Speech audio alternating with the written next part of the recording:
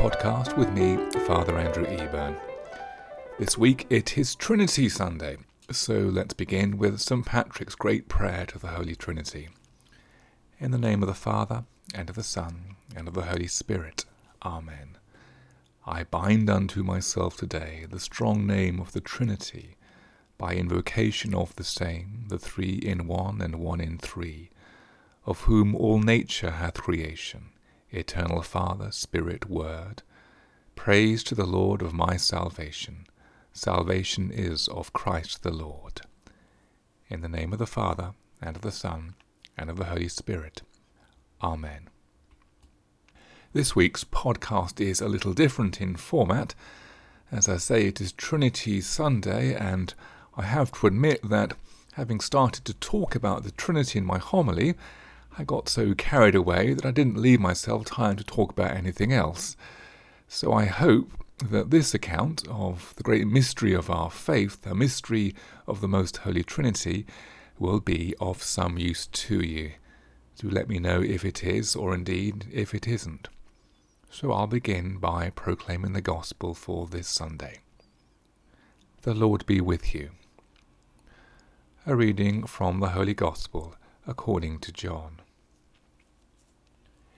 Jesus said to Nicodemus, God loved the world so much that he gave his only Son, so that everyone who believes in him may not be lost, but may have eternal life. For God sent his Son into the world, not to condemn the world, but so that through him the world might be saved. No one who believes in him will be condemned, but whoever refuses to believe is condemned already, because he has refused to believe in the name of God's only Son. The Gospel of the Lord. Every once in a while I have the opportunity to celebrate Mass at the primary school, a lovely little school just a mile or so from the cathedral in Norwich. Now, celebrating Mass for children is both a joy and a challenge. Children have different levels of knowledge and engagement, and you never quite know how that knowledge is going to show itself and where that engagement is going to take you. You're not quite sure, in short, what they are going to do, and that's fine. They're children. However, when the Mass begins, they will all of them, almost without exception, join with me in one thing, and the one thing that pretty much all the children join in with is making the sign of the cross. One of the first things we learn to do as Catholics is to learn how to make the sign of the cross. So we might say then that one of the first things we learn to do as Catholics is to do the Trinity. But actually, if you think about it, our first encounter with the Trinity comes earlier even than primary school, and it is the beginning of our Christian life. It is, of course, baptism. You may remember Jesus in his great commission to the disciples command them and us to go out into the world and make disciples, baptizing them in the name of the Father and of the Son and of the Holy Spirit, baptizing in the name of the Most Holy Trinity. So the Trinity is of the essence of baptism, and you may know that in the case of emergency and danger of death, for example, anyone can perform a baptism. If, for example, a child was in danger of death and hadn't been baptized and there was no priest available, any lay Catholic can then baptize that child. And all that is required, the only things that are absolutely necessary, are water and what we call the Trinitarian formula, those words invoking the Trinity that Jesus himself has told us to use. I baptize you in the name of the Father, and of the Son, and of the Holy Spirit. Of course, baptisms are very often important and memorable occasions in the life of the human family. If you were baptized as a child or a baby, although you probably won't remember the occasion, you or your family will almost certainly have photographs of the baptism. The parents and godparents are probably wearing their Sunday best, and the baby likewise. But baptism is more important because of the awesome way in which it extends the family, the way in which it extends our family. Because in baptism we are made adopted children of the Father. In the baptism of Jesus, you may remember, the Holy Spirit descends in the form of a dove, and the voice of the Father is heard, claiming Jesus as his Son. This is my Son, with whom I am well pleased. And so it is with us at our baptism. As the Catechism teaches, we become in baptism a child of God. A child of God entitled to say the prayer of the children of God, our Father. And at that moment, we stop being mere creatures. We don't stop being creatures, but we stop being just creatures, and we start being children. This is what the Trinity does to us. The Trinity makes us children of God. And the extraordinary thing is that this transition in our lives from being creatures to being children mirrors a transition in the whole progress of salvation history, in the history of the world and everything in it. Because when God enters into a covenant with Abraham in the book of Genesis, and then renews and extends that covenant through Moses in the book of Exodus, when this happens, a dramatic change takes place, and God, the Creator, becomes God the Father. The same change taking place on a global metaphysical scale. And St. Paul talks at length about this fatherhood of God and how we receive it in Christ through the Holy Spirit. God sent forth his Son so that we might receive adoption as sons. And because you are sons, God has sent the Spirit of his Son into our hearts, crying, Abba, Father. And there's the Holy Trinity at work again, making us children of God. St. Augustine said that you can find the Holy Trinity throughout creation, imprinted on created things. And so it's worth perhaps considering how that might be true of us, of our own lives. After all, we are created in the image of God. That is such a commonplace thought, isn't it? And yet such an awesome one. We are created in the image of God. How often do we ponder on that mystery? Do we ever wonder, for example, just how we image God, how we image his divine life? If we start to ask ourselves this question, then we will see, I hope, that we do not image the life of God in abstract or simply theoretical ways. We might start with the abstract, but we would have to move on from this. And that's helpful when we think about the Holy Trinity. So if we take, for example, perhaps the most distinguished theologian living today, who I would suggest is the Emeritus Pope Benedict, Pope Benedict tells us that God is not solitude, but perfect communion. God is not solitude, but perfect communion. And Pope Benedict then expands on this. God is not infinite solitude, but communion of light and love. Light given and received in an eternal dialogue between the Father and the Son in the Holy Spirit. Lover, loved, and love. Now, that might sound, I grant it, on first hearing, terribly abstract. But let's just think about it for a moment. At the heart of the divine life, there is communion, which is relationship and relatedness, the relationship of Father and Son and of the love they share.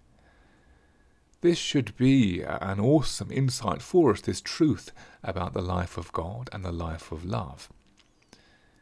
In the life of God, love is imaged and lives through filiarity, through parent-child relationship.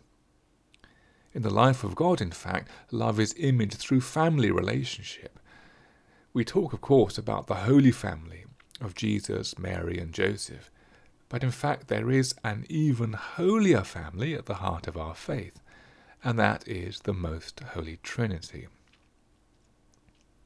Pope St. John Paul II taught this truth beautifully when he said, God in his deepest mystery is not a solitude but a family, since he has in himself fatherhood, sonship, and the essence of the family, which is love. Now, we've all heard, I'm sure, the many different analogies that people have come up with over the years to try and explain the Trinity. So you have water, gas and ice, or you have the three-leaved clover, or you have the egg that is yolk and egg white and eggshell all at the same time. Now, none of these, as I'm sure you'll agree, really actually work. I'm sure they have a role to play, perhaps, for example, in showing children how three things can sometimes be one thing in nature, but it won't do to push them very far because these analogies just break down. And it certainly won't do to leave our understanding at this point, to think that if you solve the maths of the Trinity, you finish the job. Now, of course, all of these analogies are going to be inadequate because the most holy Trinity is a mystery, and we'll come back to that word. Even St. Augustine, who wrote one of the greatest books on the Trinity 1600 years ago, in or around the year 420, a book that has scarcely been bettered since, even St. Augustine said that all the analogies he came up with were immeasurably inadequate to describe the reality of the Trinity. Anyway, one of the particular reasons why these familiar analogies we've all heard of water or clover, why they are inadequate is because they are inanimate. They miss out the quality of personhood and of the natural concomitant to personhood, which is a life lived in relationship, a life lived in communion. Persons or people live in relationship, and so does the Holy Trinity, which is, after all, three persons in one. God, in his deepest mystery, is not a solitude but a family, since he has in himself fatherhood, sonship, and the essence of the family, which is love. The Trinity is a communion. We have to keep returning to this. And yes, to be sure, this is a mystery. This is a theological mystery, one of the greatest theological mysteries. People I know get hung up on this word, mystery. When you mention it, you see them sort of sheer away from it. But it's not actually that complicated. So perhaps let's just have a little excursion, a little sidestep to deal with this word mystery. Okay, so we're talking theology here, so obviously it is not a mystery in the secular sense, like a murder mystery, something elusive or spooky that only a big brain like Sherlock Holmes or Hercule Poirot can get their head around. A mystery, rather, is a truth about God known only through divine revelation, not by reason or philosophy. That is to say, a mystery is something we know because God reveals it, not something we know because we penetrate it with our reason. It's not, mind you, that it is unreasonable, it's just that reason alone is not enough. Or to use my earlier analogy, it's not that only Sherlock Holmes or Poirot can get their head around the mystery of the Trinity or the Incarnation or whatever, it's that no one can get his or her head around the mystery of the Trinity or the Incarnation, not even extraordinary and holy theologians like St. Augustine or St. Thomas Aquinas. Because the mysteries of faith concern the nature of God himself. And if you and I could get our head around God, he would not be God. Actually, St. Augustine did work that one out when he said, if you understood him, he would not be God. But if we're tempted to dismiss all this as purely academic or simply the preserver theologians, we should think again. The mysteries of faith are not, as I said, like the secular idea of mystery, but there are mysteries in the ordinary secular world as well as in the world of theology.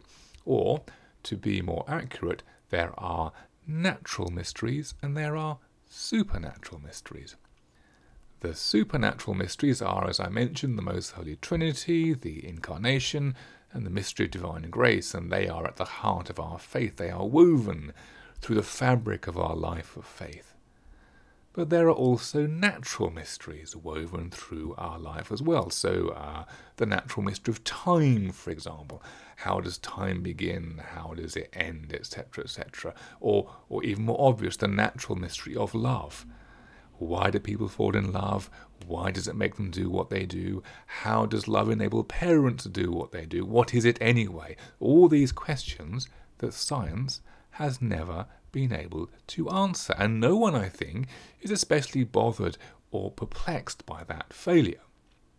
So, if we can live with the natural mysteries of love, time, life, space, etc., etc., perhaps we should learn to live a little more comfortably, so to speak, with the supernatural mysteries and the great mysteries of our faith.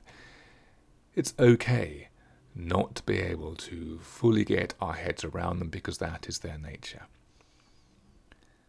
And so back to the mystery of the Trinity, and if I can remind you again of those words of Pope St. John Paul II, God in his deepest mystery is not a solitude but a family, since he has in himself fatherhood, sonship, and the essence of the family, which is love. Divine life is not lived in solitude, but in communion.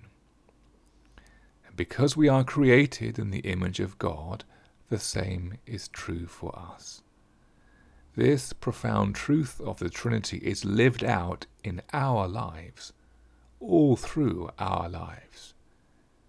We cannot live in absolute solitude. We cannot live only for ourselves, doing only what will make us happy. Because it turns out doing only what will make us happy will not, in fact, make us happy. You may have experienced this in your life. I've certainly experienced it in mine. Doing only what will make us happy will not, in fact, make us happy. And this is, by the way, just yet another area where the secular world and its plan for life needs to learn from the Church. Living only for yourself will not make you happy. We have to live in communion, and we have to live lives of self-offering, lives of self-giving, giving to others. We have to live lives of love, in short, which means living like the Trinity. One of the most famous icons ever painted is an icon of the Holy Trinity, the icon of the Holy Trinity painted by Andrei Rublev, the great Russian icon painter from the early 15th century. Now, you may know this icon, but if you don't, I really encourage you to take a look at it. Just Google Rublev Holy Trinity and you'll soon find it. Anyway, as you will see, the icon depicts the encounter of Abraham with God at the Oaks of Mamre, when Abraham is visited by three divine figures who tell him of his future and of God's covenant with him, the covenant we mentioned earlier. And the fathers of the Church rightly saw in this encounter a revelation of the Holy Trinity. And in the account of this meeting in Genesis, it's in Genesis chapter 18 if you want to take a look at it, Abraham prepares a sacrificial meal for the three divine figures, but then humbly stands apart from them while they sit and eat it. And Rublev's icon shows those three figures seated at the table, Father, Son, and Holy Spirit, forming a perfect circle around the table. And in the center of the table is the sacrificial meal, the cup of the Eucharist, which is the gift and the work of the Holy Trinity. So there you have Father, Son, and Holy Spirit seated at the table of the Eucharist. But in the icon, there are actually 4 seats at the table. The 4th seat at the table of the Eucharist is left vacant, because the 4th seat is for you and I, not to stand apart like Abraham, but to become intimately part of that divine communion and that divine love. This is the truth realized by Rublev in his icon. God the Father, God the Son, and God the Holy Spirit are a communion of love, revealed in that other great mystery of the Church, the Incarnation, and shared with us in that great mystery which is in turn the fruit of the Incarnation, which is, of course, the Eucharist.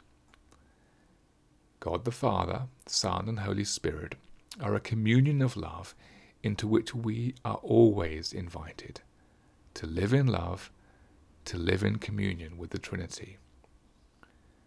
It turns out then that the Most Holy Trinity is not just a great mystery, but the very pattern for our life itself. In the name of the Father, and of the Son, and of the Holy Spirit. Amen.